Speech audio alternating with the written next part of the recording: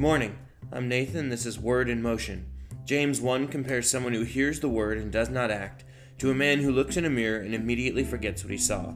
But the one who looks and perseveres, it says, being no hearer who forgets, but a doer who acts, he will be blessed in his doing. This is a pod for looking in the mirror each day, seeing our imperfect selves, and making one change each day to live and love as God intended.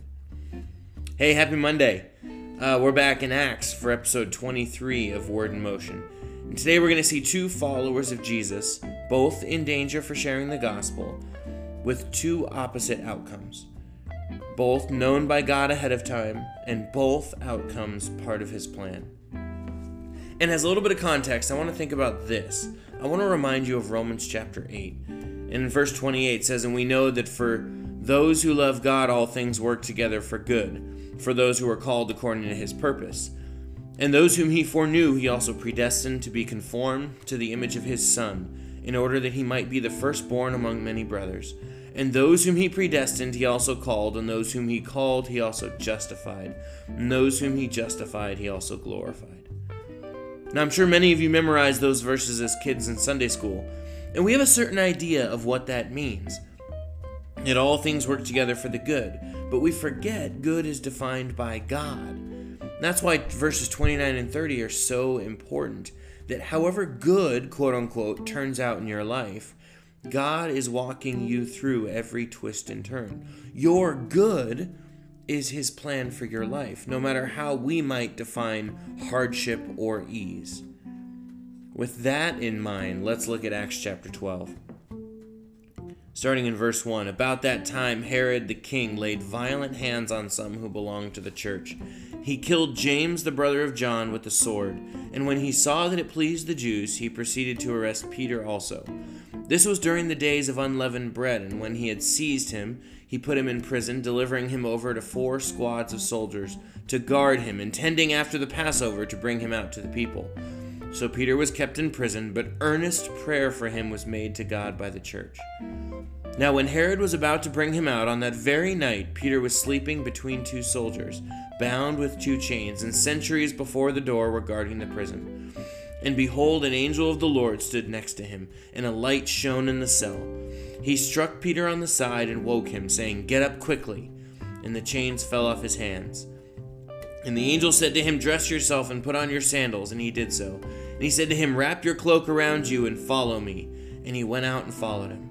And he did not know that what was being done by the angel was real, but thought he was seeing a vision.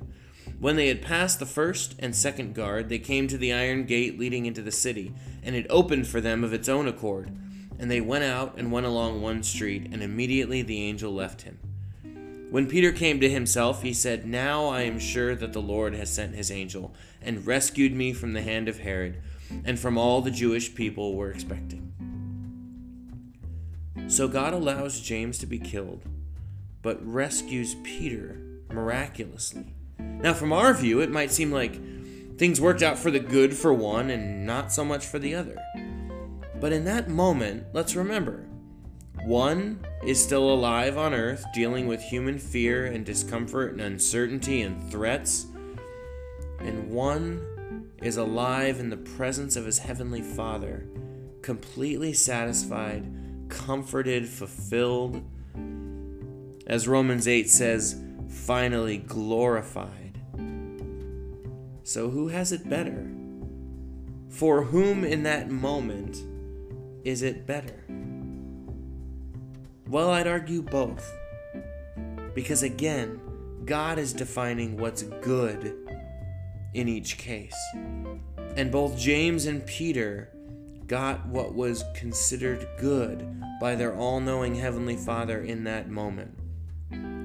It was time for James to go start eternity with his Father, and it was time for Peter to be rescued to continue his mission's work. We need to adjust our perspective, myself included, around God's definition of good. That's why today I challenge you to pray as Jesus did in the garden, for God's will above our own. In any situation, confident that it will work out for the good, as defined by your all-knowing Creator.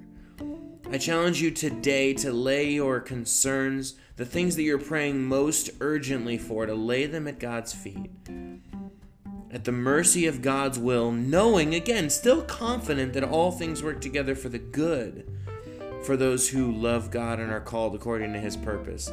It's still good, whether God says yes and provides for you, or he says no and he protects you in some way that you may not ever get to see.